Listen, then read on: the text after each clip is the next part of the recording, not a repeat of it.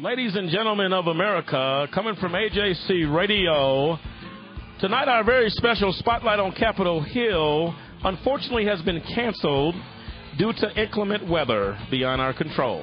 However, as a very special treat for you listeners tonight, we will play a Spotlight on Capitol Hill encore presentation of Congresswoman Barbara Lee from California. And make no mistake about it, she's got a lot to say. Folks, enjoy yourselves. Be safe. We'll see you next time here on AJC Radio. Do you solemnly swear that you will support and defend the Constitution of the United States against all enemies, foreign and domestic, that you will bear true faith and allegiance to the same, that you would take this obligation freely, without any mental reservation or purpose of evasion, and that you will well and faithfully discharge the duties of the office on which you are about to enter, so help you God? Congratulations. You're now members of the 100. Madam Speaker, I rise this evening with my colleagues in the Congressional Black Caucus to call on Congress to do something about the epidemic of gun violence that's harming our communities. Since the start of the year, just 11 days ago, 9 of my constituents have already become victims of gun violence, including an elementary school teacher and an innocent mother pushing her child in a stroller. Just this weekend alone, my community suffered 3 gun homicides. My thoughts are with the victim's family at this very terrible, difficult time. We have to do something. Enough is enough. Congress can and must do more to stop this senseless violence. Whether it's Charleston, Oak Creek, Sandy Hook, or the streets of Oakland, or wherever. Too many people have already lost their lives. Too many families have buried loved ones. And too many lives have been changed forever because of catastrophic injuries as a result of gun violence. Madam Speaker, now is the time for action. Our constituents are demanding action. The country is demanding action. I've received of calls and emails from my constituents, and I know other members are also hearing from their constituents. They're calling for action as well. Earlier today in my own district, Oakland City Council President Lynette Gibson McElhaney, she buried her grandson, 17-year-old Torian Hughes, who was shot and killed during a robbery just days before Christmas. This has been a very difficult period for Council Member McElhaney and her family. So in addition to our prayers, not only for my council member's family, but for all of those in our country who have been victims of gun violence, we must do something. We must do something in all of their memory.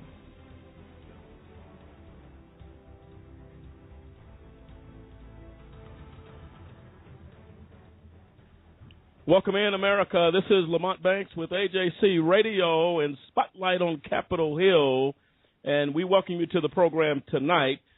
Ladies and gentlemen, what you just heard was Congresswoman Barbara Lee, the congressman from the 13th District of California. Lisa, we have said on this program many times that the streak continues.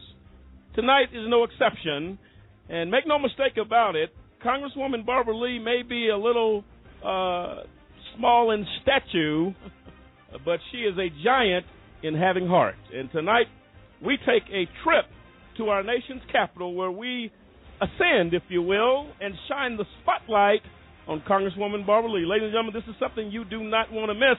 We're coming live from Colorado Springs, Colorado, where the temperature right now is 56 degrees. Folks, get ready for the ride. We're taking off in moments here on AJC Radio.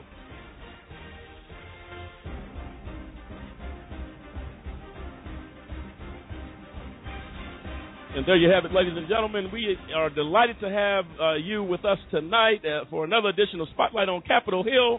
I'm Lamont Banks along with Lisa Stewart, Cliff Stewart, and Jeanette Williams. And, folks, this is a humdinger. Lisa, we had an opportunity, and I'll tell you, to sit down with Congresswoman Lee in Washington a few months back. And, Lisa, your thoughts on this magnificent woman that's making a definite impact in our nation's capital and around the country. You know, Lamont, there is nothing that I like to see better than a strong black woman.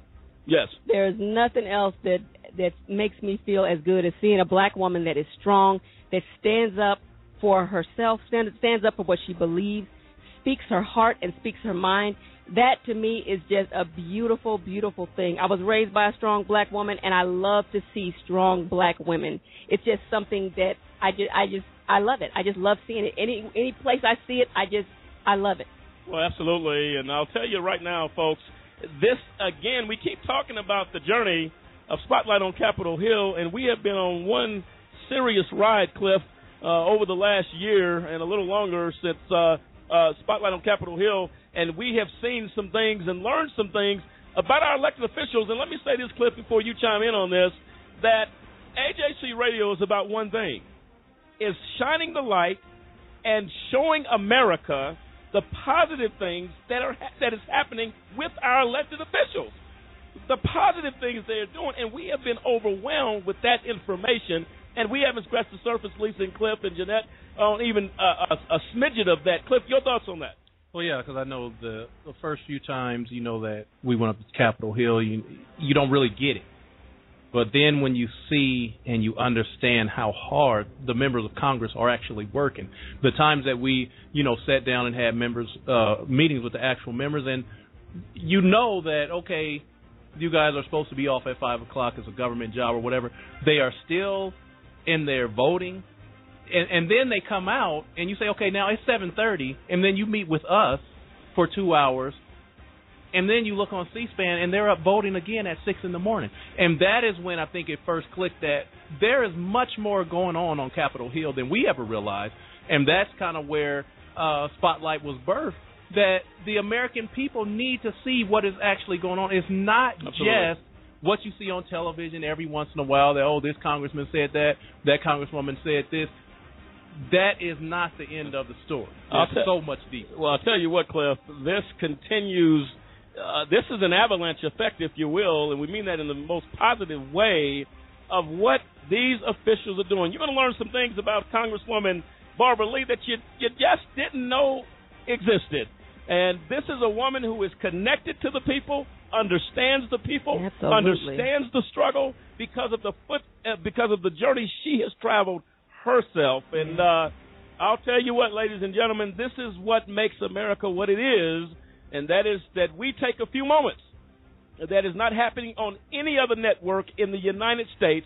AJC Radio stands alone in honoring and shining the spotlight on Capitol Hill of our elected officials, and we are proud to say that. And Lisa, the disclaimer for the people, please. Yes, just want to remind everyone that we are not attorneys and that a just cause does not provide any legal advice. You want to contact your personal legal advisor for all of your legal needs. Also, the opinions expressed by callers and guests do not necessarily reflect that of a Just Cause or AJC Radio. And as always, we want to thank you for taking some time and choosing to tune in this evening and spend a little time with us. And thank you for that, Lisa. And, well, I'll tell you what, we're excited here at AJC Radio tonight. Something happens. Some energy enters the building every Thursday. And I'll tell you what, it makes you patriotic, and it makes you know, folks, we have to make these things happen. Thank you, Janelle, for the flag waving back in the control room. We appreciate that. Folks, it's just now getting started. Tuck the kids in. It may be a little early for them to tuck in yet, but it is a school night across the country. Sit on the couch, spend the time with us, because this is going to be entertaining and definitely informative as we dig into the light and honor Congresswoman Barbara Lee, and I'm excited about that. We're going to go into some current news. Cliff, we had talked earlier today, Lisa and Jeanette, in regards to a sudden move that happened in the Department of Justice. Cliff, you remember we had talked several months ago, in regards to the president in dealing with some of the issues, Lisa, as well, in regards to some inconsistencies happened at the Department of Justice, where African-American clemency requests, pardon requests were put underneath. The pile. They were purposely being put aside. Right, and we know no facts here in regards to exactly why the sudden resignation. The story was written by a Linda Paulson, who is writing letters, enforcement to help leaders and information. She writes.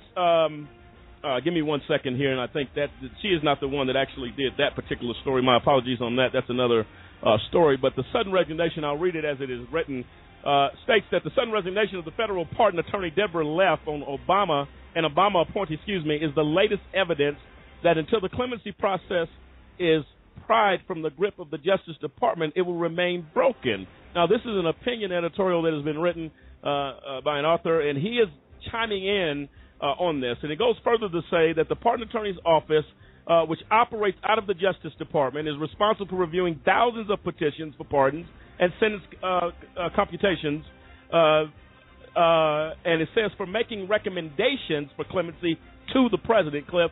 So the power that this particular group, if you will, in the Department of Justice has a great deal of power. They recommend to the president, yay or nay, in the granting of clemency.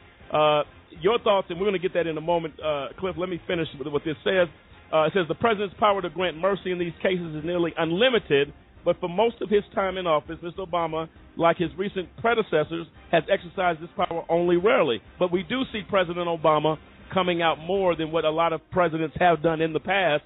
Not only is he granting the clemencies, but he's also looking to change the system in the long term, and that is the criminal justice reform, the solitary confinement issue that he was pushing, other things about looking into letting the American people know that, look, these folks that are in custody, Cliff, are American citizens, and it's changing the culture, if you will, or he's attempting to change the culture, of the criminal justice system. Your thoughts on this particular move raises some very, very serious questions. Well, I think that this is, you had the first, the pardon attorney. He got pushed out because, like you mentioned, he was just doing unscrupulous things, putting different names and different nationalities at the bottom of the pile because that's not who he wants to even be seen for clemency. But the fact, what this says, that it needs to be moved from the Department of Justice. There needs to be another arm of the government, a separate arm outside. DOJ, they say they're about justice, but DOJ is about getting people in prison. They don't really want to reform the prison system. So to put someone in there who's over the pardon office is just not a good thing. It needs to be someone who has the experience of a defense attorney, someone who understands that there's people in prison wrongfully, and that goes in with that at the forefront of their mind, not someone who says, I'm a crony of the Justice Department, I used to be a prosecutor, and now it's my job to say, hey, I'm about clemency.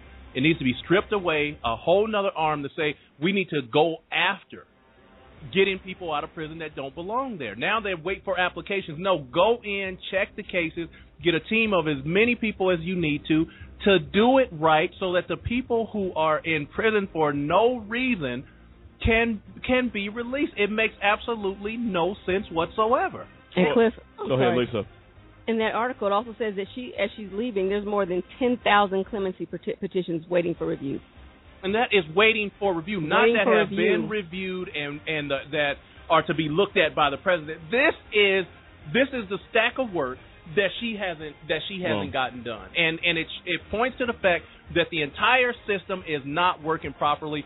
Someone needs to go in there, Inspector General, find out what is the problem, and get this thing taken care of. I mean, we talked about the veterans and the fact that when the system is broken, you end up with people losing their lives, waiting in line for something to happen, and it's atrocious. And it's unacceptable here.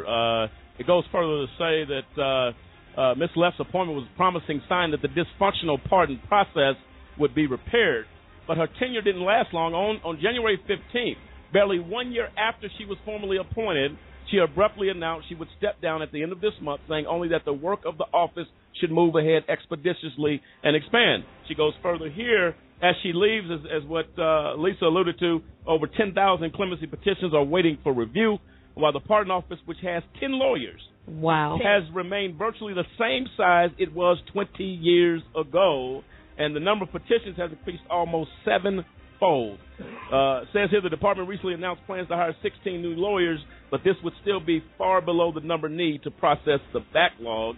I'll tell you right now, folks, this is unacceptable in the United States. It is unacceptable, and we reach out to the president, as I'm sure he will, bring action. This is unacceptable, and it tells you again, the condition of this nation.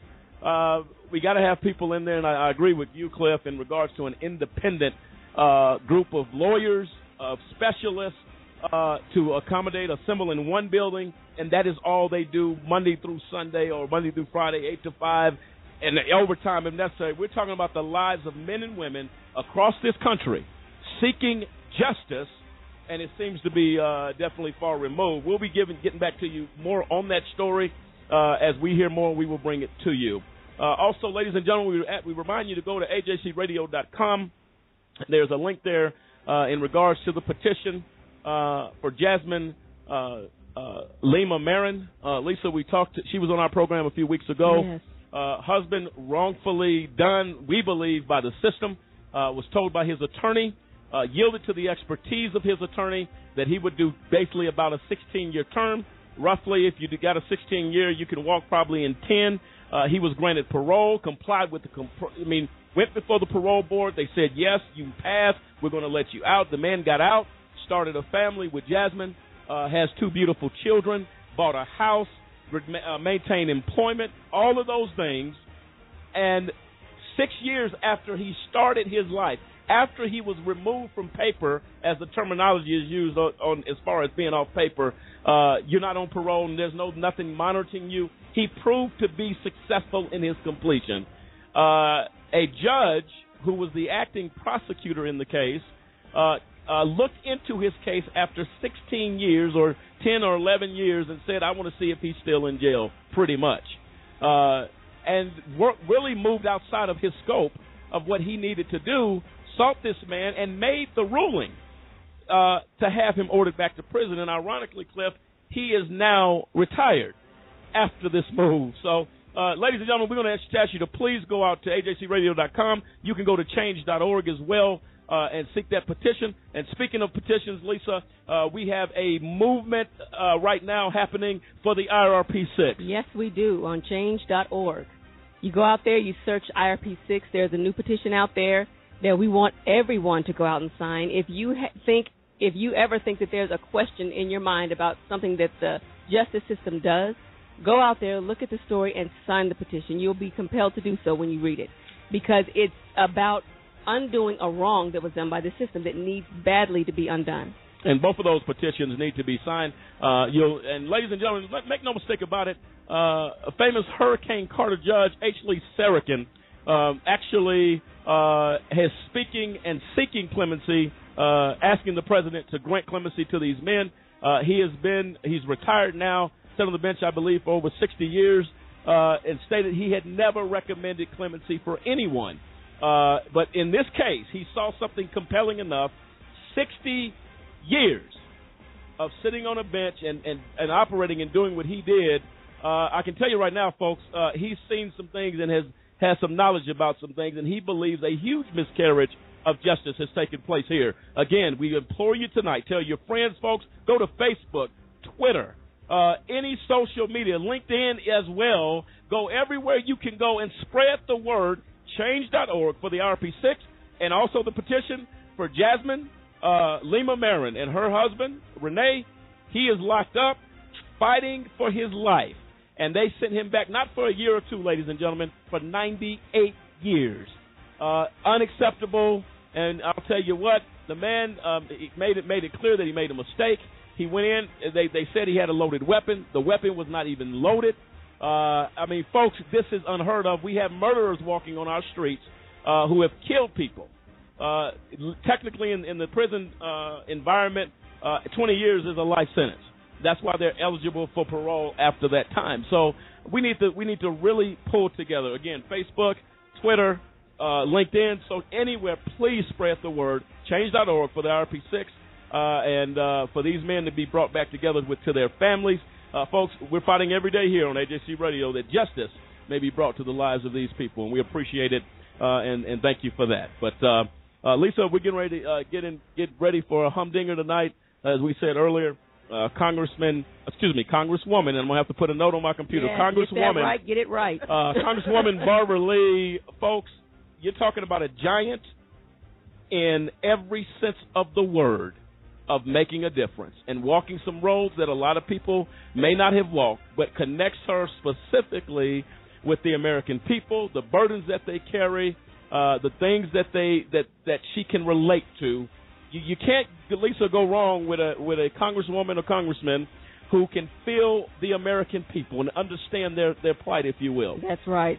It's rare that people actually feel people in that position, they don't always feel what the everyday person is going through. They don't feel their pain. They don't feel what they're dealing with as young people coming up, not having enough, young mothers sometimes not being able to make ends meet, trying to get their head above water. She knows exactly what that's about.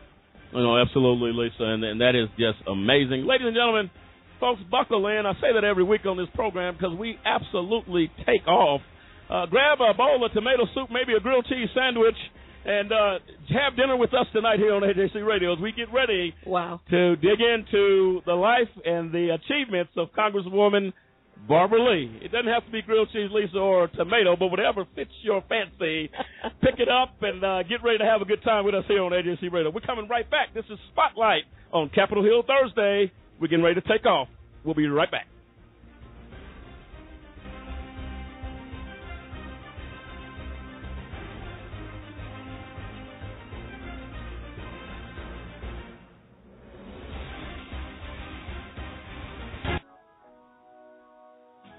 Ladies and gentlemen of Southern Colorado, did you know that PBR, Professional Bull Riders, is headquartered right here in Colorado? PBR is an international professional bull riding organization based in Pueblo, Colorado. In 1992, when 20 bull riders from the rodeo circuit came together to give life to a dream that they all shared, they never imagined it would be so quickly developed into what has officially been declared the fastest growing sport in America. The PBR, the riders pooled their resources, $1,000 apiece, and broke away from the confines of the rodeo format to make bull riding the most popular of the 7 events in traditional rodeo, a standalone sport, and take it to major markets across the United States. Today, the visionary founders are riding a wave of popularity as the PBR continues its charge as one of the fastest growing properties in the history of sports. The concept is simple. Match the world's best bull riding athletes against the toughest animal athletes on the planet in an 8-second man versus beast duel. More than 1,200 cowboys from the U.S., Canada, Mexico, Brazil, Australia, and New Zealand hold PBR memberships. How would you like to work for this great company? We are hiring right now. We are currently looking for an associate attorney, public relations manager, social media manager, and digital project manager, to name just a few. Folks, check out our website to view more of our open positions at www.pbr.com. And you can also send an email to recruiting@pbr.com or make a phone call, if that's better, at 719-242-2800. Folks, bull riding is taking off, and it all starts with PBR. Today, an innocent person is standing trial for a crime they did not commit. Today, an innocent person is writing for help from a prison cell. 245 people have been exonerated by DNA testing, but researchers believe that at least 40,000 innocent people are still behind bars. For them, the answer is the Innocence Project, an organization that uses DNA technology to free those who've been wrongfully convicted of a crime. For more information about how you can support the Innocence Project, go to mylifetime.com.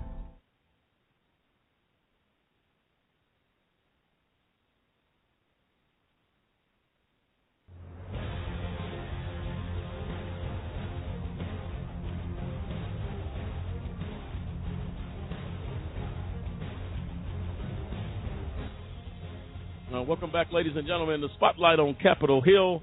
I'm Lamont Banks along with Lisa Stewart, Cliff Stewart, and Jeanette Williams. And tonight we are getting ready to take a journey, folks, and hopefully you got your ticket punched, because we're getting ready to dig and follow the life and the accomplishments and the hard-working efforts of Congresswoman Barbara Lee from California. And I'll tell you what, doing some things, Lisa, that is making an impact on this nation. And, folks, it gets better every week, and we're so excited. Lisa, you and I had the opportunity to sit down with Congresswoman Lee. What a gracious young woman.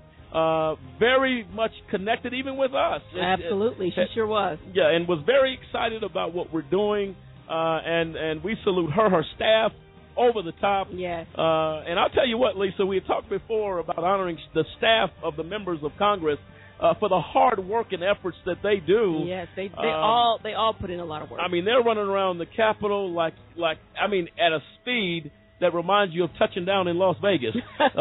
It just doesn't slow down, and we're happy about that, and we salute the staff of all the members of Congress, and definitely to Congresswoman Barbara Lee's staff that worked, Lisa, with you very well. Yes. In making that happen, and we're going to be definitely have an opportunity to work with her again, and we're excited about that. So, folks, before we get into that, there was one more bit of news we wanted to touch in on, and it was in regards on January 23rd. This report came out that law enforcement leaders sent a letter to Congress urging action on criminal justice reform. And it states here in the article that more than 70 law enforcement members sent a letter to Congress on January 20th urging lawmakers to act on the Sentencing Reform and Corrections Act of 2015. The group, known as the Law Enforcement Leaders to Reduce Crime and Incarceration, began operations in October by advocating reducing prison populations by reforming mandatory minimum sentences. The Sentencing Reform and Corrections Act of 2015 was introduced October 1st and sponsored by, Lisa, our friend, Senator Charles Grassley. Yes. The bill would reduce several federal minimum sentences, drug felons, and firearm offenses, create new mandatory minimums for interstate domestic violence and certain export control violations, and it goes on and on. And the next step, Lisa, they were talking about here was the Fair Sentencing Act of 2010, and certain sentencing reforms retroactive. Today, law enforcement leaders from across the nation joined together to let our lawmakers know that reforming federal mandatory minimum sentences will help keep down crime and unnecessary incarceration. Lisa, your thoughts on that? I think it's admirable that the law enforcement agencies were able to come together and say, we need something to happen. Yes. And then it's good that they're looking at keeping crime down and unnecessary incarcerations, and they need to get those people out that were incarcerated unnecessarily to begin with, that are already there. And I think it's a good first step. It's a good place to start and get things moving in the right direction. No, absolutely. And Cliff, you and I had the opportunity, and Lisa, you were involved in that as well, in regards to, I believe, some of the members of Congress up there were talking very seriously. We got an opportunity to sit in on a couple of hearings regarding mandatory minimums, and I'm telling you, they were very upset, Cliff, and making it very clear in no uncertain terms that this had to stop, that it was really insanity of what they were doing. Absolutely, and when you look at it, everybody is coming to the same conclusion. Every group, the entire Congress, on a bipartisan level, is realizing that it's not working because these the group that wrote this letter, the law enforcement leaders to reduce crime and incarceration, they said that, as police chief and prosecutors, our first priority is public safety. But we know firsthand from our experience that our country's high levels of incarceration are not making us safer. So everybody is coming to the same conclusion that locking more people up for longer periods of time is not the answer. They said that as law enforcement leaders, we want to make clear where we stand.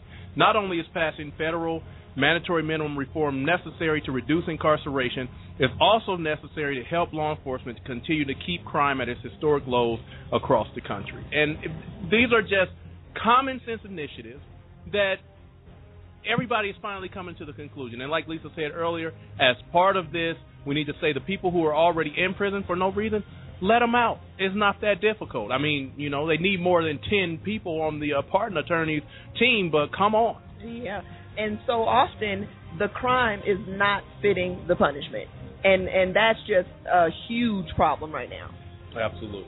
Absolutely, folks. And ladies and gentlemen, these things are serious, and it's something that we as the American people, there's so many times, how many bricks have to fall on you before you recognize your house has fallen down.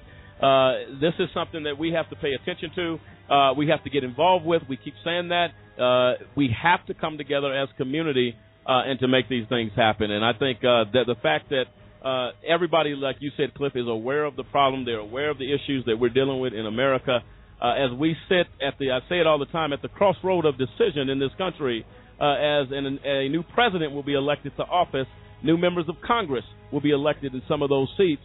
We need to be very clear and very much aware of what's going on and what we need to do. So, folks, you can read more about that if you go online. It's available everywhere. And we're going to get ready now to do what we like to say, Lisa, when we're sitting down at the kitchen table when you're a kid, you want the dessert to come quick. Oh, yeah, you want to have dessert first. Put the mashed potatoes and the green beans to the side. Can we get the Jell-O Mom and the cake? That's kind of what we want. But I'll tell you what, folks, tonight, right now, we're getting ready to get into the dessert of the situation, and I'll tell you what, man, I am so excited. Lisa, I keep referring to you because we've had such good conversations up there on the Hill with these members of Congress, and Congresswoman Lee was running a little late that day. She had a lot going on, and she had us wait up there, and she was just as kind she sure was. and giving to us. That makes you get the good warm fuzzies all over that they say back in the day, and it made us really, really feel good, and we're happy about that. And Lisa, right now we're going to go into Congresswoman Lee, a little bit of information before we play the interview. When we were there, one of the main things that Congresswoman Lee was very concerned about was dealing with social issues. Yes. We had issues, of course, with constantly debates on the Hill regarding the food stamp and benefits that go to people. She was very passionate about that. Yes, she was. And, I remember she said that she would never, under any circumstances, vote for anything that would reduce or eliminate food stamps, because she knows that was one of the things that helped her get through. That's how she made it through, getting through college and getting to where she is now. She needed help at that time. That's what it's for. It's to help people, and then when you get on your feet, you don't need it anymore, but it's there to help you while you need it. Well, she made a good point. She said everybody in America would like to have a job, would like to have a nice car to drive and a house and to take care of their families. Those are things that just people want. It's called good life, if you will, a good life and happiness, and to pursue that happiness. She had, as Lisa alluded to, has walked some of those roads. States here that she has aggressively represented the needs of the undeserved and vulnerable people in her district and throughout the United States, vigorously advocating for a wide range of social and economic concerns. In 2007, Congresswoman Lee joined with members of the Congressional Black Caucus, Congressman John Conyers, Congressman G.K. Butterfield, Congressman Mike Honda, and a number of people in regards to help the poverty issues and the things that this country is struggling with. Yes. And it tells you here that is what's needed to come together to bring about change. And you heard on the top of the clip, she said we have to do something about the gun control issue. Yeah. And she referenced someone out of her district, a councilwoman who lost her son. Yes. And she pleaded for them to let's do something. Yeah. And we have to do something now. You're going to hear some other information and some other things that she has said on Capitol Hill. We'll get to all of that in the show. And I'll tell you what, call your family and friends up. No matter where you live in the United States, call them up and say, look, there's a woman in our nation's capital that's doing some things that needs to catch on and become contagious. And I believe that her work, based upon, Lisa, the bipartisan and the things that she's doing to reach out, I believe that definitely will start catching on. It seems to be catching on in Washington right now. It is. It really is. And we have learned that from the other members of Congress. So right now, ladies and gentlemen, we're going to go to dessert. This is the strawberry shortcake, if you will, of the show. And get ready to dig in because this is a good one. Let's hear what Congresswoman Barbara Lee had to say in our interview with her in our nation's capital. Okay, ladies and gentlemen of America, Lamont Banks here with AJC Radio Spotlight on Capitol Hill, and we are honored to be coming live from our nation's capital with Congresswoman Barbara Lee, and from the 13th District in California, and we are excited as we will highlight her passions, and you're in for a good one because Congressman Lee is doing some great things here on Capitol Hill, and Congresswoman, we appreciate you for allowing me to take a few minutes at the end of a busy day to talk with us. We appreciate that. We have found and learned that people are doing great things. The American people need to know that. As we have faced challenging times in our country, you're doing some pretty important things that affect not only your district, but I believe affects the nation and affects this country. And we'll give you an opportunity, Congresswoman Lee, to tell us a little bit about your passions, legislations, what's going on right now as we face a challenging upcoming change in power in the presidency next year. Congress is going through some changes. Where are we as a nation as we get ready to move forward? Sure, and thank you very much for the opportunity to talk with you. You know, we're at really, I think, a defining moment in our country on many, many fronts. When you look at what has happened just in terms of our president turning this economy around. When President Obama took office, we were losing 800,000 jobs a month under President Bush. Wow. President Obama, through his Recovery Act, which none of the Republicans supported, not one vote, really helped to stop the bleeding and help create new jobs. And so we still, though, have a lot of work to do because many communities of color still have not benefited from the recovery. What we're working on now and what I have been working on for years, but now finally have gotten the Democratic caucus to really focus on, is looking at people who are living below the poverty line. Talking about not only keeping our focus on the middle class and making sure that the middle class survives and thrives, but also there are millions of people who are poor and low income, and people who want to be lifted out of poverty into the middle class. But so much has been focused on only the middle class until I finally was able to get into our Democratic Party platform. I was on the drafting committee, a section that said it's a priority of the Democratic Party to eliminate poverty and to put poverty as a national priority. So based on that, I came back and talked to Leader Nancy Pelosi and our whip, Steny Hoyer, and to their credit, they said, yeah, this is really important. We've got to get Democrats focused on really being a big tent party and a big tent caucus. And so they established the WHIP's task force on poverty, inequality, and opportunity. And so I chair that task force. And what that task force does, and I'm really proud of the fact we have over 80 members on that task force. That's excellent. You know, coming from zero people talking not about the poor and low income, 80 members saying yes, yes, yes. That's phenomenal. And so we have legislation. The big piece right now is Pathways Out of Poverty, which incorporates a variety of strategies that we know works to lift people out of poverty. Many members have put that legislation, put a lot of their bills into that legislation. Then half in 10, which the faith community and many people around the country are supporting strategies and telling the federal government it should be your goal to cut poverty in half in 10 years. We know how to do it, and this says how to do it. Of course, the Tea Party runs the show here. So our new speaker, Paul Ryan, very determined to put poverty on the Republican agenda. And so I'm on the Budget Committee, and I was on it when Speaker Ryan was Chairman Ryan of the Budget Committee.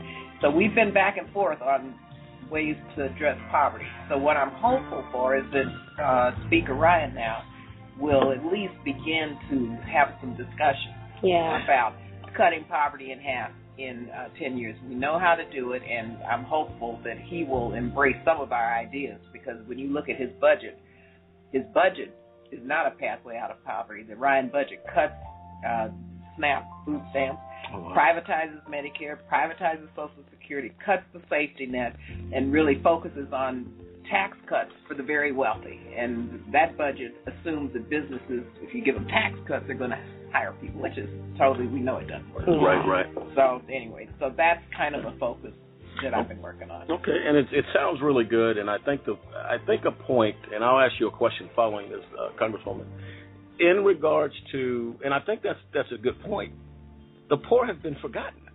Because if you're focusing on the middle class, outside of your initiatives that you're talking about, millions of people live below the poverty line. So as they are American citizens, how do we lift them up as a nation, as you say? How do we come together and bring these folks together? Now, when you speak about this is where I go. We've had the issues with the communities, police relations in communities, sometimes urban areas, poverty-stricken areas. My thought is this, and I want your thoughts on this, is that the importance of building community and trust within the law enforcement of these poverty-stricken areas and communities in our country is critically important for one reason. If people are fighting poverty, they're already got a stone on their back trying to lift up.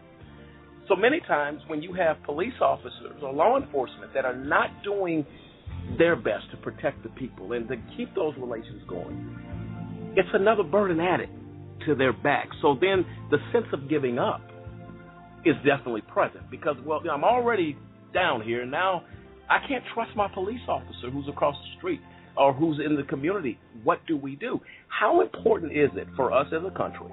And your thoughts on the importance of bringing community relations back where they need to be, not only in areas on television that we see the tragedies, the body bags, people getting killed, but in poverty-stricken areas when people need that extra lift and that extra support. How important is that? Well, that's very important because there's a direct correlation, first of all, between the poverty, people living below the poverty line, and police misconduct and mass incarceration. Sure. When you look at what's taking place as it relates to the incarceration of young African American and Latino Sure. men. Okay. So we can't see criminal justice reform out of context of reducing and eliminating poverty. Sure. Okay. We have to create good education, good educational systems. We have to have good, decent, affordable housing. Sure. We have to have communities that value people, whether they have money or not. And we have to have a police force that understands that this is a diverse country and that everyone wants to be safe. Yeah, all right. But you cannot have a dual system of justice or injustice. You Sure. can't, use laws to, do your thing. Right. Rather than be fair about how the laws are adhered to and complied with. And what we Sure. see is the total imbalance. And so building trust, this weekend I'm having a forum on racial justice and institutional and structural racism in my district. We had one a couple months ago. 800 people responded, and this was a multiracial group of people. We already have about 275 respondents for this next one, which is going to be in Berkeley. People want to figure out how to address this, and they want to do it together. And so community building and respect by the police force, respect by the community of the police force. I support and I've offered amendments to increase funding for community policing. We got in my district several $1 million for community policing. Sometimes people wonder, why am I doing this? Well, part of what this is about is you have to have safe communities, but you have to have trust between the police, and police have to understand, the communities and have to understand their biases, have to understand stop the racial profiling. We have to have grand jury reform. So it's very comprehensive. Sure. We have to do everything if we're going to really... You got to make the changes across the board. It's got to go all the way across the board. You can't just change bits and pieces of it. It's got to go all the way, or it doesn't do any good. That's exactly it. Well, Congresswoman Lee, as you know, I'm really impressed with your passion for people, and that, we said it before on this program, we'll say it again. Without true sincerity and caring, and I say this all the time, America is family. We are family. We may not be direct constituents, but this I'll tell you right now, and this is what I said to every person I've talked to on Capitol Hill. Your decisions and your passions to drive and do what you're doing, to bring together communities, all the things you just spoke about, is what shapes the core of this country. It's not about today. It's about today, but it doesn't stop there. It's about tomorrow. It's about our children, our grandchildren.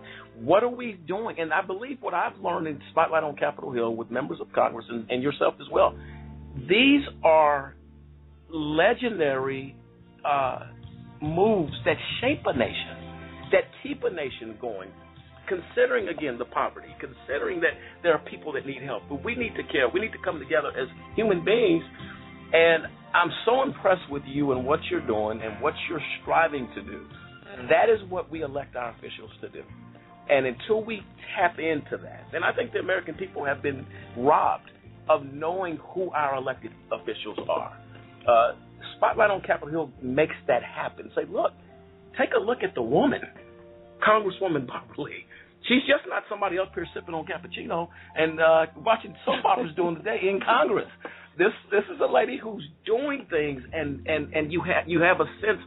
I say this all the time: the oath of office that you took, and I think people leave that so many times. What was the oath?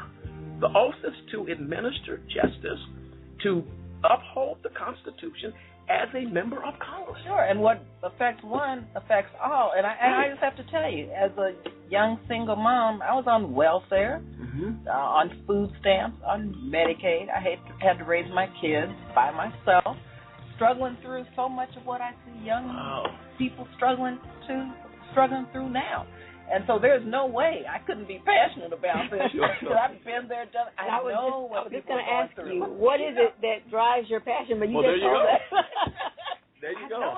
So I know because you've lived through it. So it's your own personal struggle. Yeah. You understand what these other people are going through. And I am not going to vote to cut food stamps. I am not going to vote to cut Medicaid. I'm not going to vote to cut Social Security. I'm not going to cast votes that are going to hurt people. There you go. And I'm not going to support welfare reform measures that are going to keep women from the workforce and make them get out of, stop going to school. When I was on public assistance, I was going to college. That's how I got through college, on food stamps and public assistance. And if that wasn't there for you wouldn't have made it where you did. It's a bridge over troubled water. 95% of people on SNAP don't want to be on this. They just need it until they can get until they're on their feet, till they make it to a certain point. That's right. It's just some assistance. That's right. So that's what it's about. And that's absolutely awesome. So that's why I'm glad you're doing this, because a lot of people don't know about members of Congress and what drives them. And so there are a lot of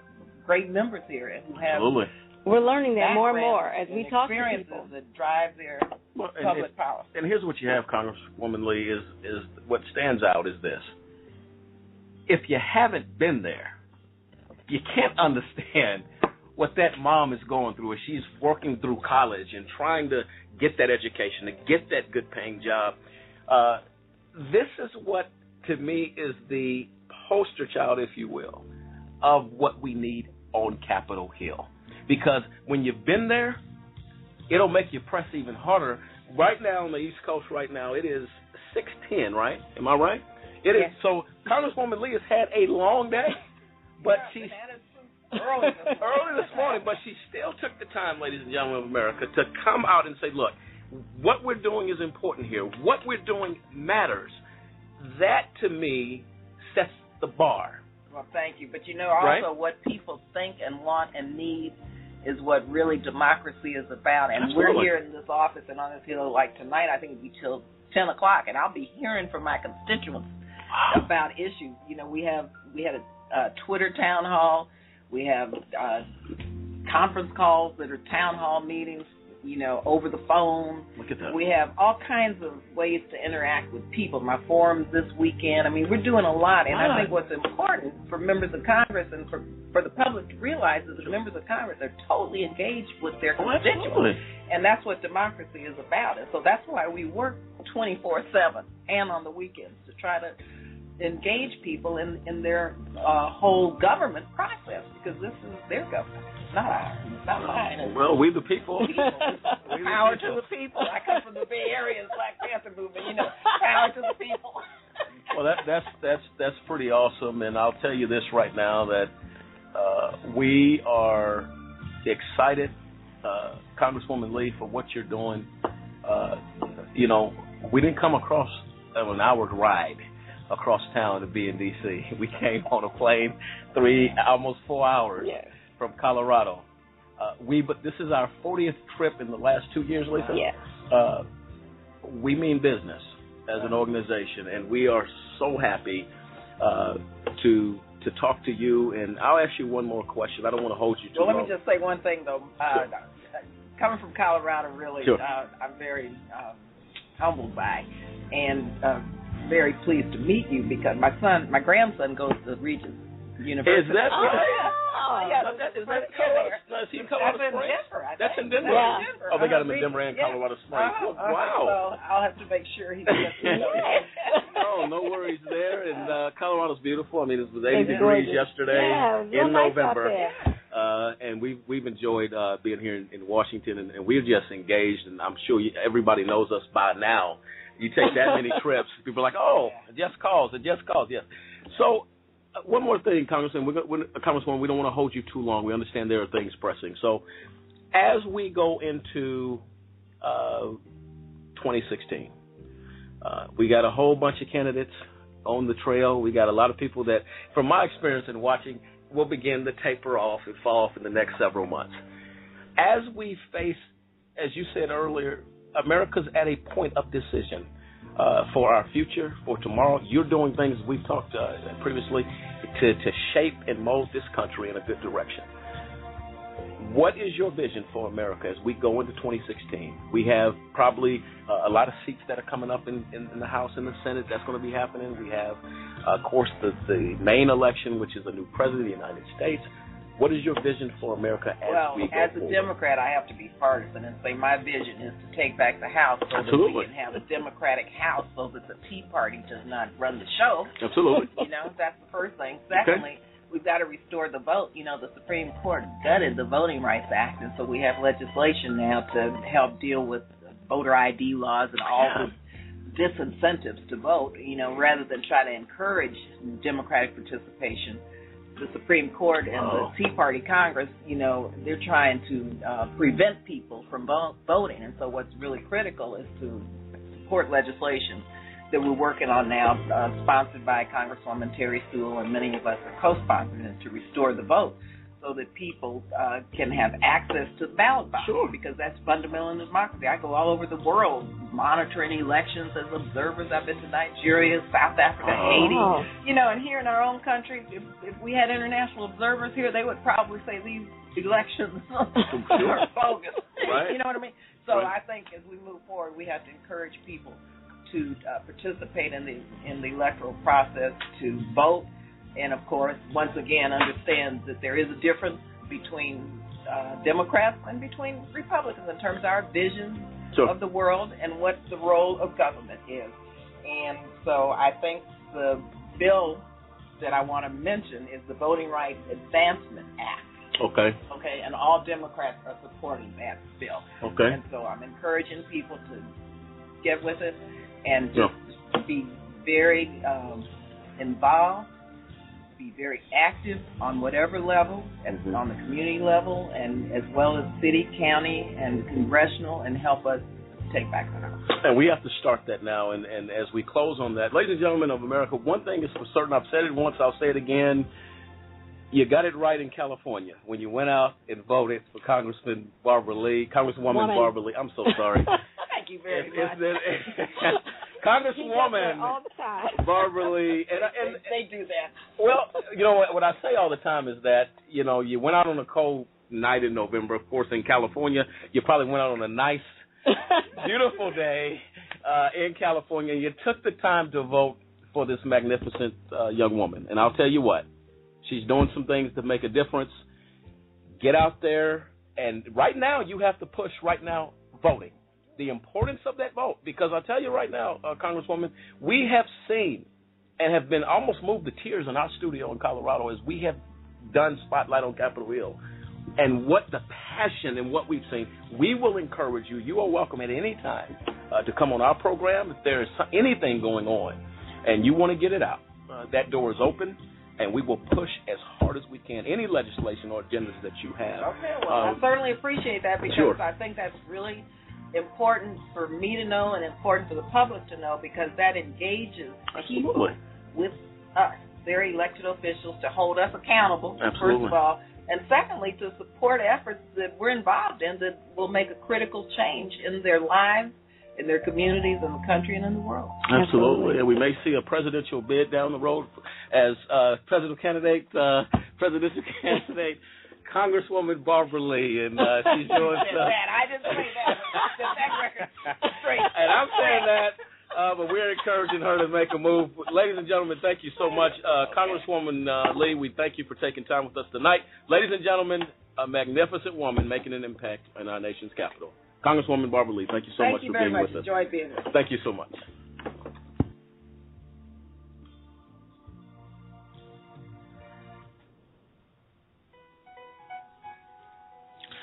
And there you have it, ladies and gentlemen of America.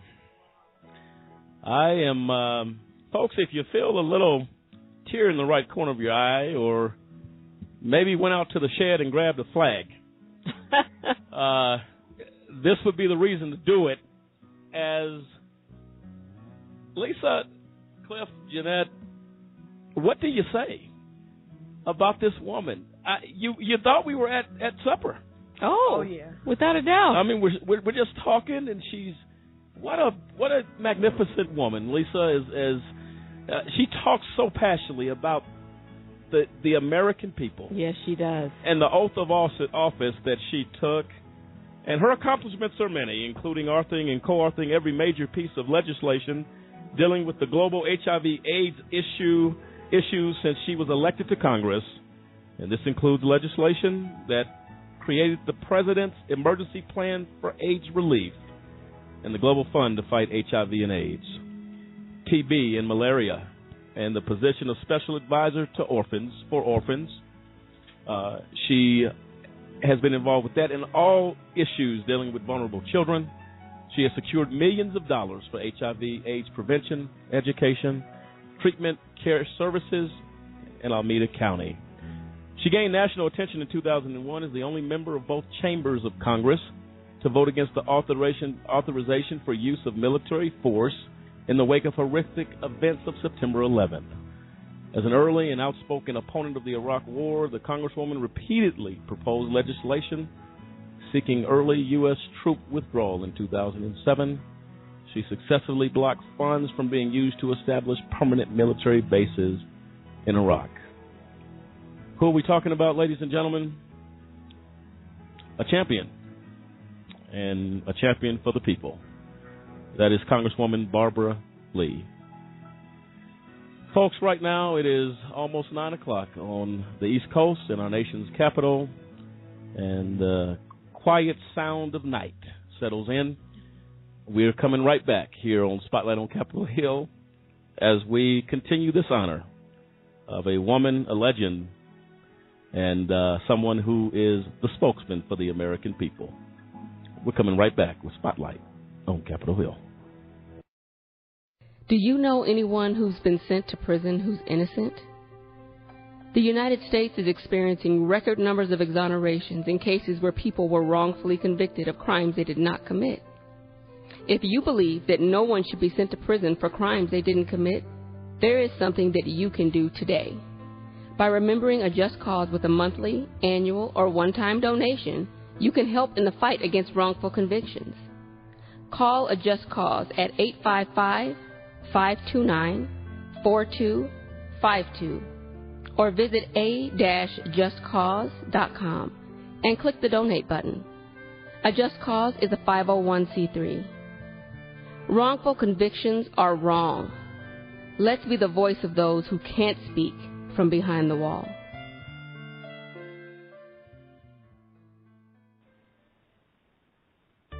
So most people don't understand the importance of exercising and eating right. Most people think it's about getting super buff or eating grass to keep that perfect bod, but to those who believe that are wrong. Exercising regularly and getting the right balance of nutritious food leads to a common diagnosis known as healthy. Now, healthy may sound mainstream and boring, but it's real. It improves your immune system to prevent sickness, boosts self-confidence and controls body weight, gives you energy, and improves your overall happiness. So next time you think that's not bad, think again and be the best you can be. Here are 50 white guys. Here are 50 black guys. Here's how many white guys can expect to go to prison in their lifetime. The chances amount to 1 out of 17. Now, here's how many black guys can expect the same thing. The chances are 1 out of 3. Why? Lots of reasons. It's complicated, but one thing is clear. There's a racial bias at every level of the criminal justice system. When blacks and whites commit the same kind of crimes, blacks are more likely to be arrested. Once arrested, they're more likely to be convicted. Once convicted, they're more likely to serve longer sentences. Look at the numbers in America's so-called war on drugs. About 14% of America's drug users are black, as are about a quarter of drug sellers. Yet blacks are 34% of people arrested for drug crimes. And those convicted of drug crimes, 46% are black. By the time we factor in sentencing, there are actually more black drug offenders than white ones in state prisons and federal prisons. In the end, the incarceration rate for drug crimes is 10 times higher for blacks than it is for whites. These are the facts. Racial disparities in America's war on drugs are one big reason that 1 of 3 black men can expect to go to prison in their lifetime.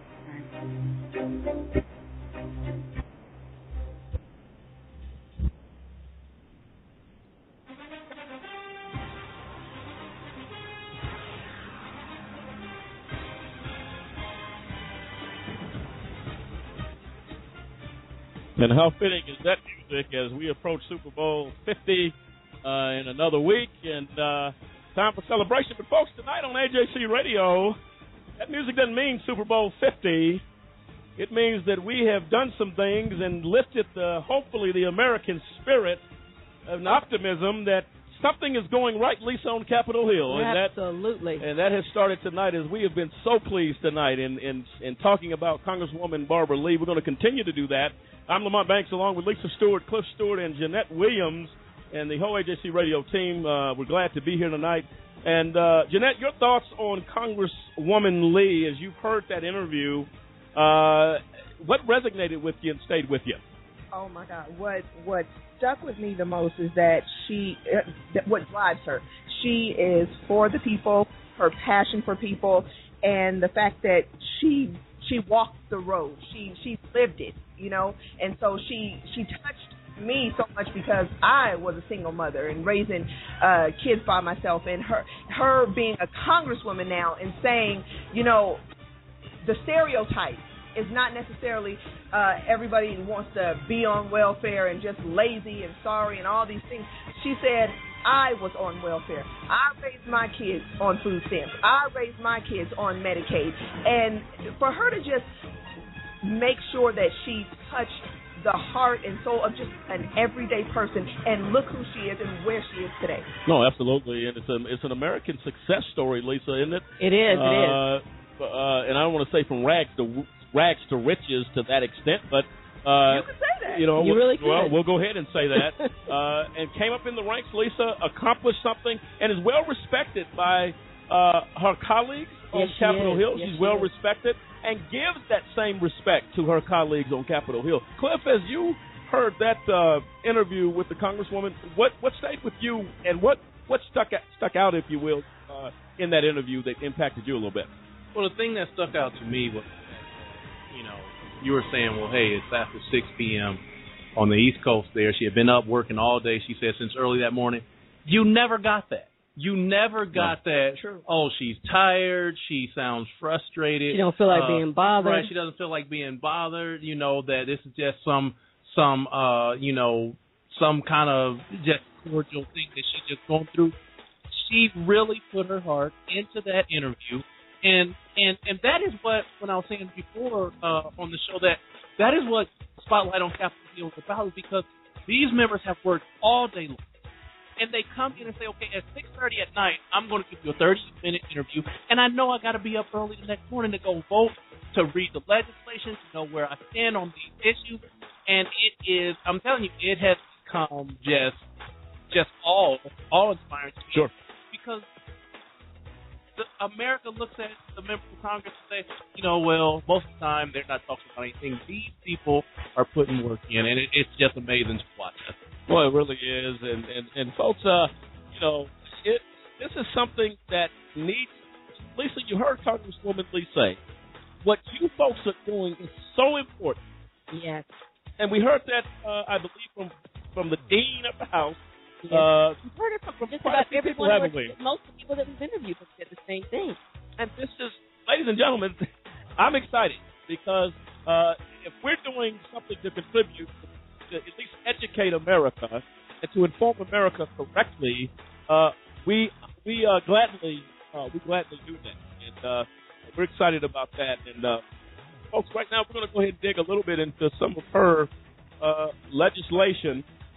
And there are some things that, Lisa, you had pointed out, something that really stuck to you in some legislation that she's doing. Share that with the people. Yeah, her Half in 10 Act of 2015, I think that is such an admirable thing for her to be reaching for. I mean, anybody who would fight this would just have to be insane and care about absolutely no one. But its goal is to cut the poverty in the United States in half in 10 years. Wow.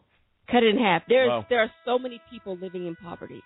There are so many people that need help to get out of the situations that they're in. They can't pull themselves up. They need some assistance. And to have someone like Congresswoman Lee, who's really fighting for that. This woman isn't just talking stuff. She really genuinely feels compassion, and she feels for these people, and she wants to help them because she knows she needed somebody to help her. Yeah, and you can feel that. You can feel her passion when she talks. Yeah, you can. And that act looks like it was introduced in January of 2015. And I hope to God it gets passed, because that is the most awesome thing to be. If we could actually do that in 10 years, cut poverty in half, that would be phenomenal. Well, and one key point to that, Lisa, if you eliminate, Congressman Rangel made this point, if you can eliminate poverty, you increase the economy. That's right. In a positive way. That's right. You cut down on crime. Yes. You cut down on incarceration. Yes. You cut down on wrongful deaths. You cut down on all of these things, juvenile problems if poverty is taken away, it opens so many other doors. Well, and she said that to us. She said that if fixing the poverty situation will fix so many other things.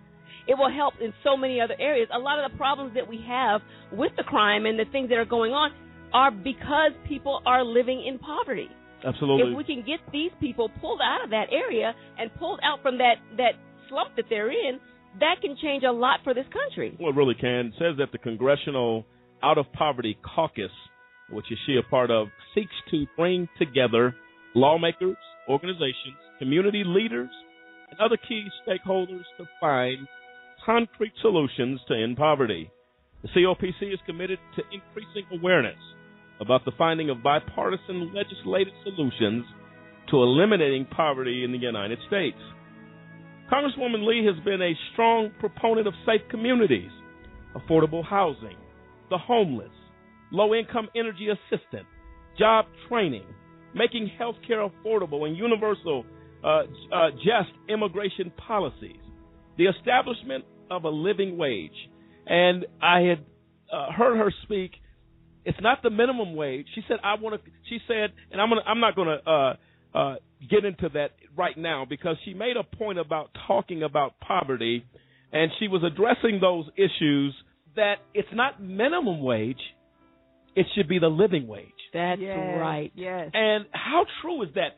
Something about says the minimum wage, but when you give me the living wage, yes, that's the difference. That is the difference. I can survive. I can survive. I can take care of my family. Let's hear what Congresswoman Barbara Lee said about that. Former food stamp recipient myself and public assistance recipient, I know firsthand just how important these safety net programs are.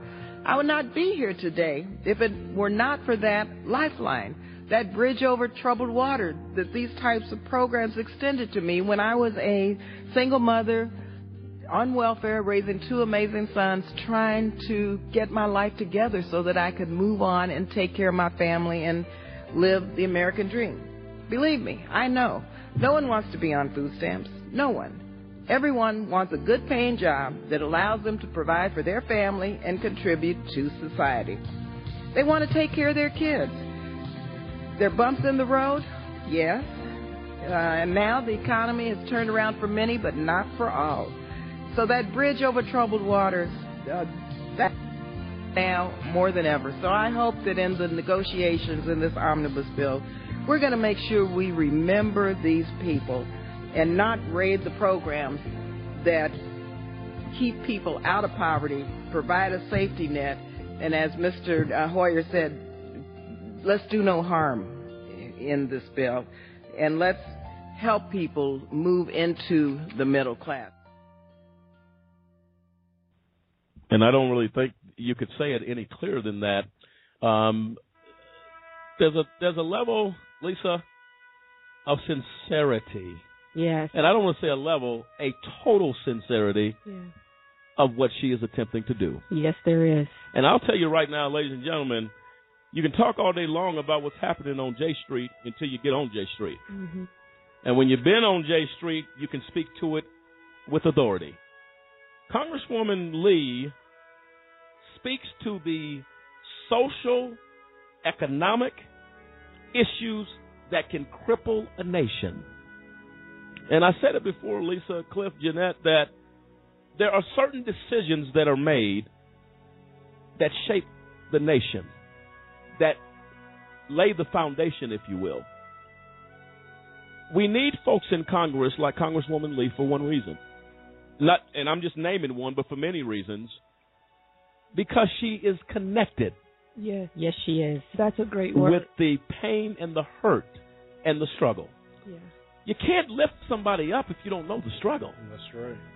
And how admirable, Lisa, when we met with her, she didn't show any shame. No, she did not. She didn't show any, I don't want nobody to know that I was on public assistance and foods. She proudly says, I have been there. And if I've been there, then it gives me the right as an elected official to bring it to the attention of the American people. How very, very important that is. And I'll tell you, she addresses so many different issues that need to be looked at, that need to be looked into by these members of Congress. When you hear her, Cliff, say what she said in that clip, she's pleading that Congress do the right thing. And that's because she's been there and she remembers. And like you said, she feels that there are people who are in the situation that she used to be in.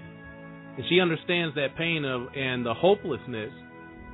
And to know that your fellow man is down and that you've been in the place where he is now, that is what gives you the drive to say, I have to reach my hand out. I have to do something. There has to be something that I can do to say that I can help a person out. And that is that heartfelt, personable, just I am who you are feeling that you get from Congresswoman Lee. That sure. It's not like, I'm up here and I'm on Capitol Hill and I got this title and I can make these decisions. No, I am here and I got this title and I can make these decisions to try to help out my fellow man. I took this position so that I could fight for the rights of others and let the whole nation know the pain that they feel. And when you see that and when you understand who she is and where she came from and the struggles and the battles and the pains that that she endured, that is how she can be so forceful and just put it out there that, hey, I am who you are, and I realize that you need help, and I'll do everything that I can to ensure that you get it. I think what's amazing about that is that Congresswoman Lee is colorblind. This is about poverty touches all walks of life. That's right. And that's my sense, Lisa, in talking to her. It's not about black or white. It's about people. That's right. And when we catch on to that, we wouldn't have the racial issues that this country confronts every day. She was speaking about racial equality on the floor, and she was bringing attention to why racial equality is so important, the racial divide in this country.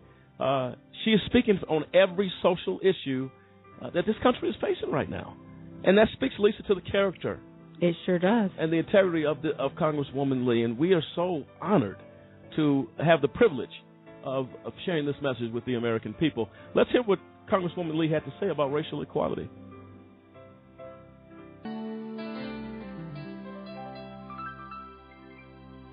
And so I rise this evening to join this critical conversation on race relations in America and to challenge our colleagues to work with the Congressional Black Caucus to realize progress for racial justice and equality. And I join first with Congresswoman Kelly and Payne in sending my condolences to the families and the victims of the horrific terrorist attacks in Paris, in Lebanon, in Nigeria, and also in Egypt.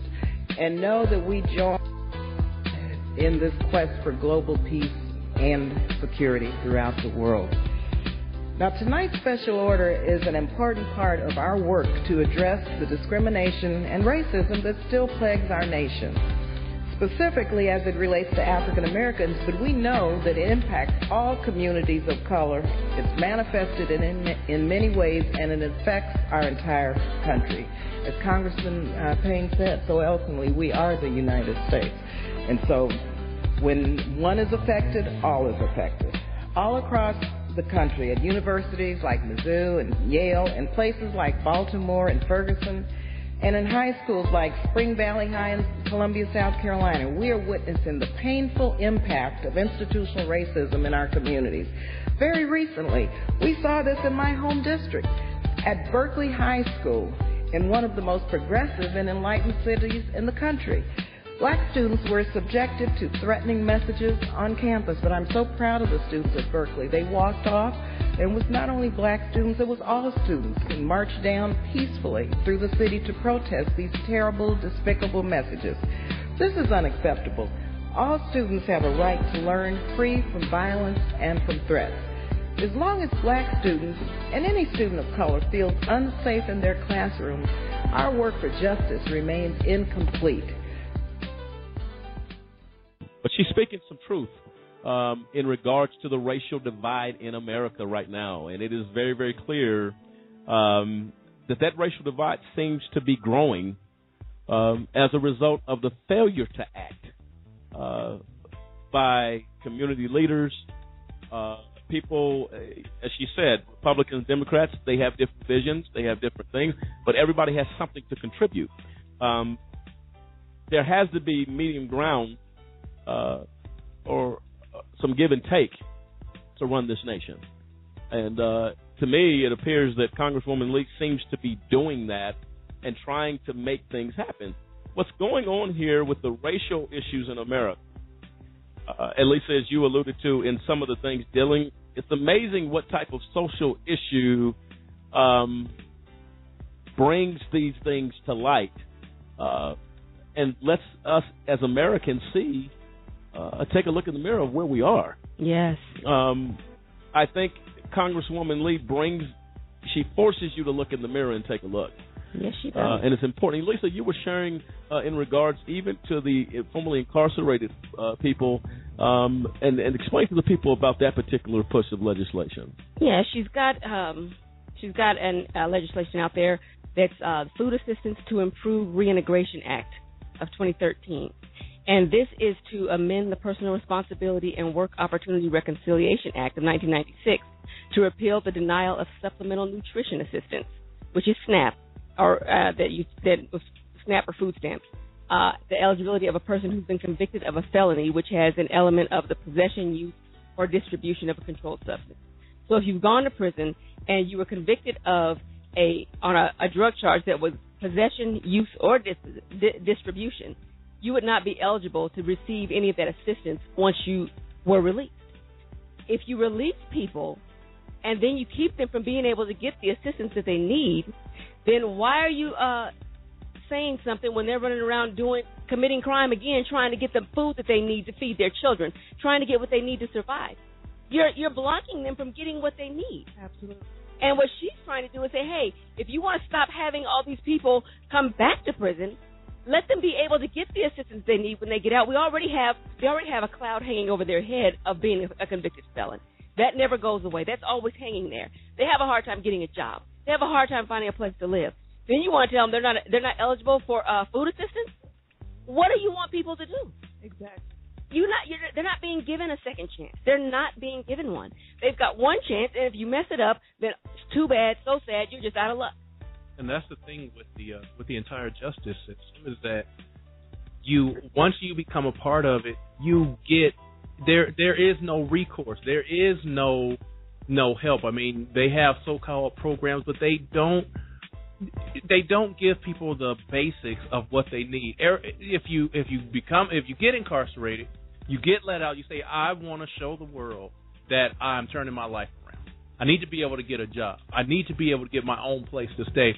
I need to be able to do the things to basically sustain myself. And if you tear that away from a person who's trying to basically rehabilitate themselves and reintegrate themselves into society, you pull that away and there's no help, then most of the time, what do you turn back to? That person will turn back to crime to say, this is the only way I ever knew how to make ends meet was to commit crime. But if we give them just a little help, and that's what Congresswoman Lee is saying, hey, why not help a person that's hungry? I mean, the worst thing that you can ever see is a person stealing because they're hungry. Yes, well, that's sad.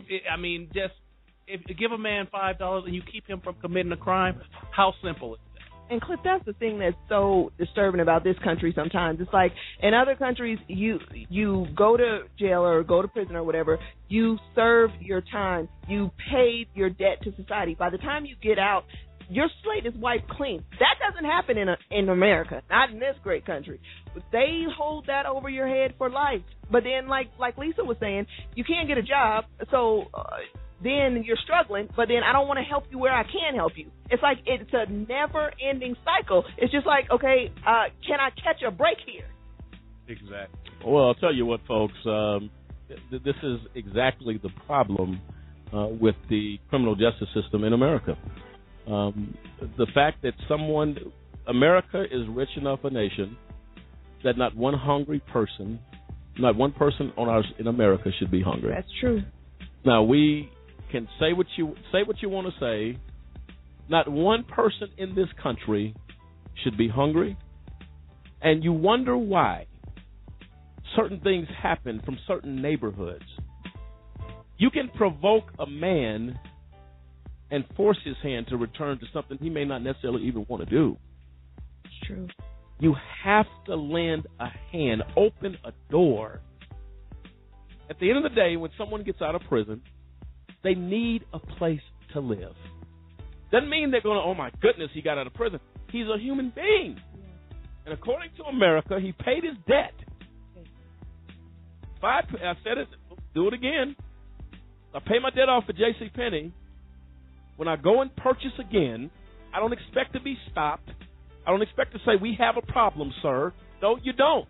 I paid. My bill's been paid, which means I can go to that rack and get me a shirt or a pair of pants or whatever I want to do without any hesitation. That is the same thing that must happen with prisoners, former prisoners, folks that have gotten out. They are trying to rebuild something, and it is difficult at best. And Lisa, Congresswoman Lee is connected. We said that at the top of this program. She is connected to the American people. Yeah, absolutely is. There's no way you come from that place and not be connected. So I'll tell you right now, ladies and gentlemen, I'm in a state of shock and awe of Congresswoman Lee. Lisa, you would never know that we did the interview months ago. No, you wouldn't. Because the impact, ladies and gentlemen, on us in this studio is as if we just heard from her. We'd already heard from Congresswoman Lee. But it tells you when that happens, something real is going on. That's right. What is that something real? Her name is Congresswoman Barbara Lee, California, in our nation's capital, making a difference to shape a nation. We're coming right back. Spotlight on Capitol Hill as we continue with Congresswoman Barbara Lee. Folks, stay with us. Coming right back.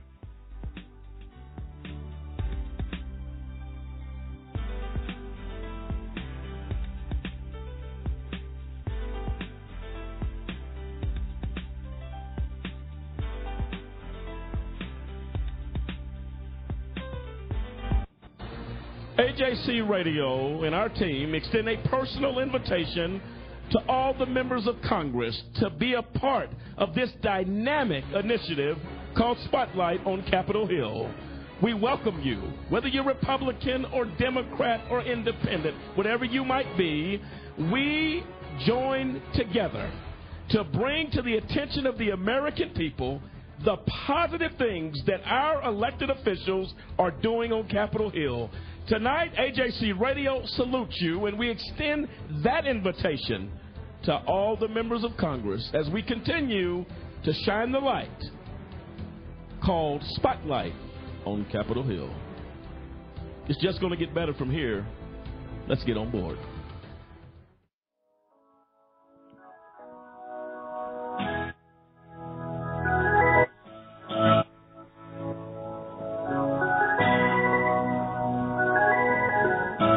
And welcome back, ladies and gentlemen, to Spotlight on Capitol Hill.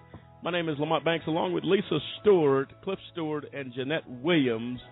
And we have had a lot of strawberry shortcake tonight, Lisa, haven't we? We introduced the segment in dealing with Congresswoman Barbara Lee as we wanted to serve the dessert early. And, folks, I'm full on strawberry shortcake because it's been one of those nights, Lisa, that has sparked something here at AJC Radio when we're talking about this woman, a legend, and someone that is just doing some things and things that matter. Absolutely. How important is that?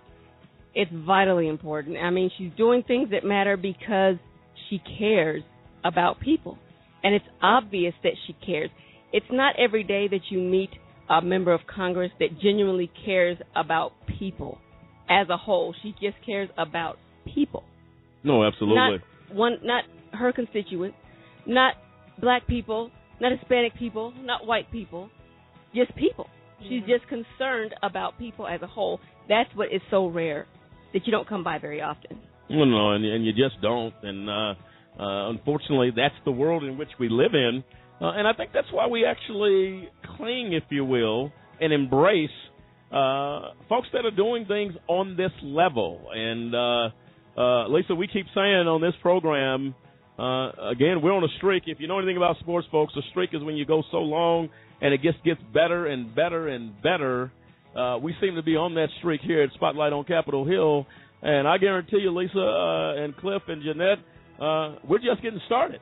Absolutely. And we're going to continue to do this. And I'm excited about what we've heard tonight in regard to Congresswoman Lee, what she's doing, her initiatives. And we all know, folks, the thing that is on the mind of everybody is ISIS, the threat. Congresswoman Lee is concerned about that. You can't be concerned about the rest and not be concerned about that of the safety and the security of the United States. And she is the whole package, folks. She's not lacking anything when it comes to being connected with the issues that matter. And she's actually doing that. And she talks a little bit about her position on ISIS, what's important, how do we deal with these issues. Let's hear what she had to say on that.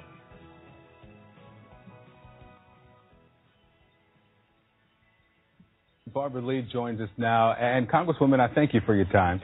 Thank you. My pleasure. You've been very critical of the effectiveness of the war against ISIS. You, as many remember, were the person who filed that lone dissenting vote in the 2001 authorization of the use of military force. I want to kind of go through this check by check. And when you are critical of the U.S.'s attempt to tamp down to eliminate ISIS, is it a lack of resources, or is it an ineffective strategy from your perspective?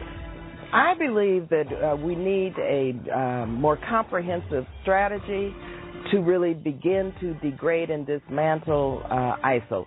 One, the military option is always there, and we recognize that. And, of course, our first job is to keep Americans and our country safe. And having said that, we have to look at how we can broaden the strategy to make sure the region is leading it, to ensure that we do not allow for the insertion of American troops, ground troops, in this civil war and in this terrible war that's taking place in the region, but also how we can support a regional effort to look at a diplomatic and political settlement long term.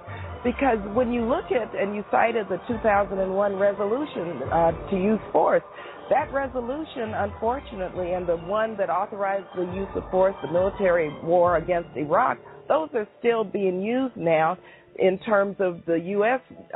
Mission in this new war.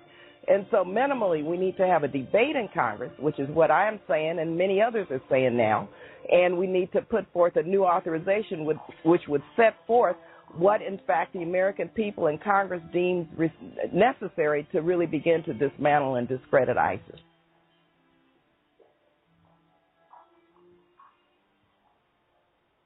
Okay, and there you have it. Lisa, Cliff, Jeanette, she's clear. Oh, yeah. No mistake about it. She is concerned. And, Cliff, when you hear that, she's addressing again the ISIS epidemic of fear that is trying to take over this nation. And what we see and the terrorist things that we see, how refreshing is it to know that Congresswoman Lee is involved even with that? Well, it just shows her commitment, her full commitment to the American people, that everything that is an issue, everything that's on the table, everything that is on the minds of the American people, that she's taken that into account, that she is saying, hey, we've got to do this together. We have to fight this war against ISIS, the war against poverty. We have to fight the lack of ways to reintegrate, ex-felons into society. The whole gambit she's dealing with, saying, hey, we as a society, we as the American people, have to put it all on the table and understand that we have to deal with it together. Like she said in that clip, saying that, when we find what works good, then utilize that. Take that and use that to fight the fight against ISIS. And it goes across the board. When we find what works good to fight poverty, take that and utilize it. Make it grow. When we find what works good to bring down violence from law enforcement, to bring down violence in low-income communities, when you find that answer, take it and utilize it. And that, her whole approach on how the country needs to come together, interact with each other, and find these answers, that is what is so refreshing, just to be heard from someone. And like Lisa said earlier, you hear the strength in her voice, her dedication, just her entire everything about her persona says that, she's going to say it like it is, and, let the chips fall where they may. And that's what we need, are strong members of Congress that says, when it comes down to fighting for the American people, this is the stand that I take, and whatever your response is to that, so be it. No, and that couldn't be said any clearer than that, Cliff, and it is true. She's involved, Congresswoman Barbara Lee, involved with every part of the issues that face this nation. And I'll tell you what, this is what is needed. It is. This is what has to happen in order for things to change in this country. That's very, very important. She's not only involved with the poverty issue. She's involved with economic issues. The Invest Act it actually amends the Internal Revenue Code to allow the Work Opportunity Tax Credit for the hiring of specified veterans who work in the field of renewable energy. Defines specified veteran as any veteran who is certified as having received a credential or certification from the Department of Defense of a military occupational specialty or skill in a field of renewable energy, or with respect to advanced manufacturing, machinist or welding or engineering, having completed a vocational degree in a field of renewable energy. We talked about how our veterans a lot of times are left behind. Congresswoman Barbara Lee reaching out to help the veterans, to open some doors, to lay some foundations that make a difference. It doesn't get better than that. Jeanette, when you hear something like that regarding our veterans, as we talked about the deplorable, horrific actions of this nation that actually have seemed to have left their comrades in harm's way, we see another example of leadership. That's right. Your thoughts on that? After giving their lives sometimes for this country and just the sacrifices they were made, no one is more deserving to be treated fairly and right and with honor than our veterans. And as we found out earlier this week, That's not the case. So when you have somebody in Congress and in position fighting for them, that's very, very refreshing to hear. Oh, without question. And Cliff, she goes further here in regard to the Justice Act, which is I'm gonna be honest with you, and you know, put the headphones on the kiddies, but says the Justice Act is actually justice for the unprotected against sexually transmitted infections among the confined and exposed act of the Justice Act, requires the Attorney General to direct the Bureau of Prisons to allow community organizations to distribute sexual barrier protection devices and engage in sexual transmitted infection, STI counseling, and prevention education in federal correctional facilities. That's awesome. That's taking it a step. I mean, that's doing the unconventional, because at the end of the day, folks, there are some not so nice things happening in prisons. Oh, yes. Across this country. She is saying that the Department of Justice needs to act to protect, because, and Cliff, I believe she's referencing the innocent. That's right, because, I mean, you cannot take the problem and just say, okay, we're going to hide the problem. We're going to just act like, okay, it's not allowed, so we're going to act like it doesn't exist. That is as insane as saying, okay, since, you know, crimes against children are illegal, we're not going to deal with them.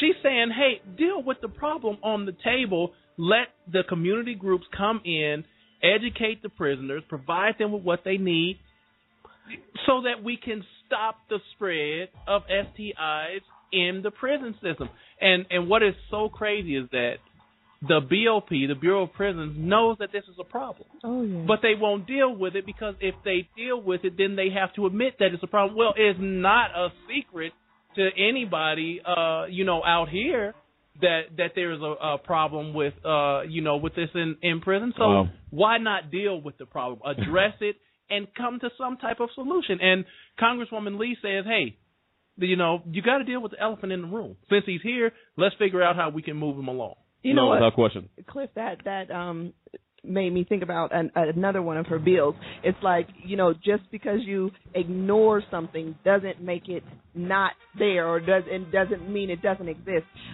Because me, as a parent who opted to homeschool due to the breakdown in the public school system, I admired her bills concerning the students and like the Student Support Act. But one of the things was the Real Education Act, because it's comprehensive sex education for adolescents. We're trying to act like they're not involved in it. Since we know they are, why not do something to educate them and, in the right way, the comprehensive way? And also even the right to the School Nutrition Act, and that was with the Child Nutrition Act as well, because she's saying you're not just going to feed my kid anything. I want to know what they're eating, and I mean, some of this stuff was harmful to them. Sure. And so she's got that information about saying that it has to be, what are they eating? The parents have to be notified. The kids have to be notified. She's involved with every aspect. Well, I'll tell you what, folks. Lisa, Cliff, Jeanette, we need to ask the upper, higher powers that be maybe an additional 3 hours to the day, because we're just, again, touching just the tip of the iceberg, if you will, regarding this magnificent Congresswoman Barbara Lee. We have come to the conclusion of this segment, but I'll tell you what, ladies and gentlemen, go to ajcradio.com. You can hear this entire show on the Congresswoman. Tell your friends, your neighbors, your cousins, your Aunt Susie and Uncle Luke's and all the family to tune in here on AJC Radio Thursdays, because things are happening and information is getting put out there. And coming up on the other side of this break, you know what time it is. What you didn't know about the IRP-6. Who are they? Who are these men, these legends and patriots of America? David Banks, Gary Walker, Demetrius Harper, Kendrick Barnes, Dave Zappolo, and Clinton Stewart.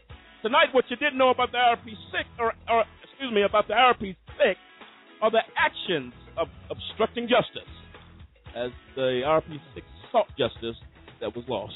We're coming right back on the other side of the break.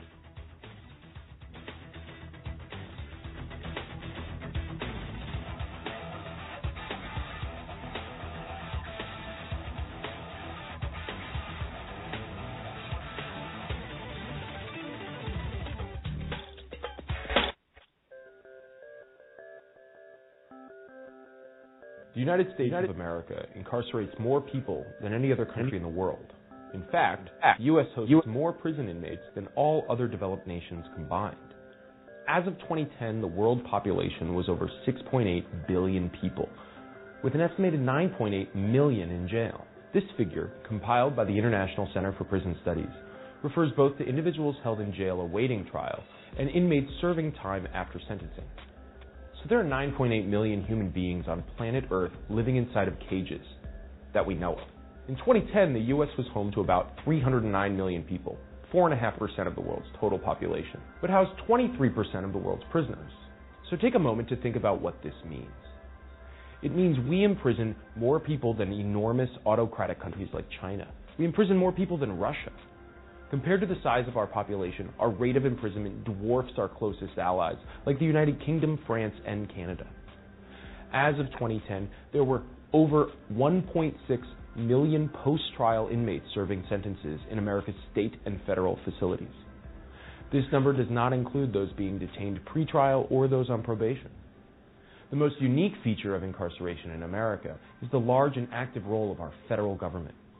In most countries, crime is reacted to at the local or regional level, whereas the American government finances and legislates a significant portion of law enforcement at the national level. State governments still do their fair share of incarceration, though. California and Texas incarcerate more than other states with over 171,000 inmates each. Florida is a close third with over 103,000 prisoners. But no single state locks up more people than the federal government, with over 208,000 inmates.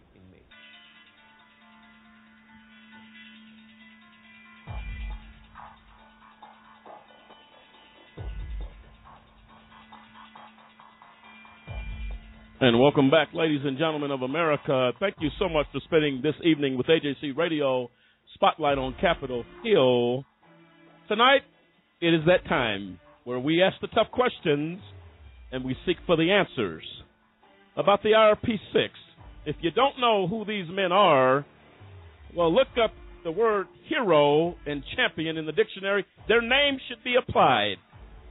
However, as a result of injustice, they sit wrongfully convicted in a prison cell in federal prison where they should never be.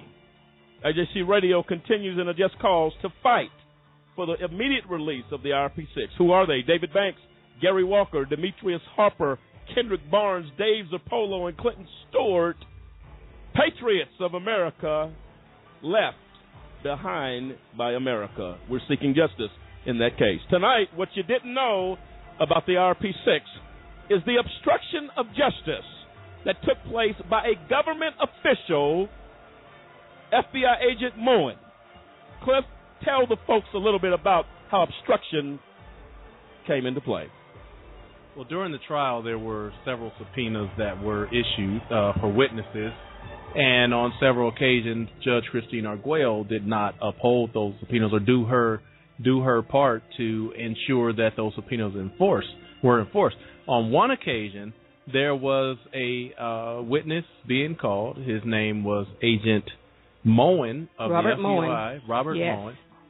The process server went to his house to serve him the subpoena to say, hey, you need to show up in court on such and such a date and at such and such a time. Instead of reaching Robert Moen, the process server was met by another FBI agent that was sent by prosecutor Matthew Kirsch by this agent's own mouth that if you have any questions for Agent Moen, you ask Mr. Kirsch. Told the process server you will not be serving him. You're going to leave his property. Now, anybody who knows anything about a processor, I mean, you get served if you owe a bill, you can get served if you are being subpoenaed to court. There is no FBI jurisdiction to tell you who you can and cannot serve. That is, you have now become an officer of the court. You have a right to deliver that paper as long as you do it in the proper fashion. For an FBI agent to come up and say, if you have any questions of this witness, you talk to Prosecutor Kirsch. And then, to make it even worse, when this issue was brought up in court in front of Judge Christine Arguello, and Matthew Kirsch admitted to, he's like, well, Your Honor, I've been in touch with Agent Moen, the witness, and he's out hunting somewhere in the mountains. Now, there's so many issues with what I just said. First off, right. Why is the prosecutor in touch with the defendant's witness? That's called witness tampering, and if you and I did it, we go to federal prison for it. Second off, it was brought before the judge. She did nothing about it. And third off, the prosecutor admitted it in front of the judge. She did not reprimand him. She did not say anything about the witness being brought under charges. She basically let that witness go, saying, well, he's out hunting, so what do we do? Let me make this sure. Let me make sure, Cliff, I'm clear. We have a FBI agent blocking the order of a judge. Yes. It doesn't happen. Number one, a judge does not allow that. Does not allow that. And the sickest part is when it was brought to the attention she failed of the to do judge, anything. She did nothing. Like, well, that's your problem. Makes you wonder if she was in cahoots with it. Hold up. We've gone beyond wondering. It doesn't make you wonder. This is a fact, ladies and gentlemen of America. We have a judge that orders the subpoena of a witness in a federal criminal case. An FBI agent tampers with that one. Interferes with the process. Interferes with the process with it. Interferes with an order. See, when you get down to the technical issues That's right. of what's going on, this is a person interfering with the process of the court, threatening a official of the court. A process server becomes an official of the court when he carries that letter in his hand and says, I am doing a judge's order. This is an official of the court being threatened by an FBI agent. This is witness tampering.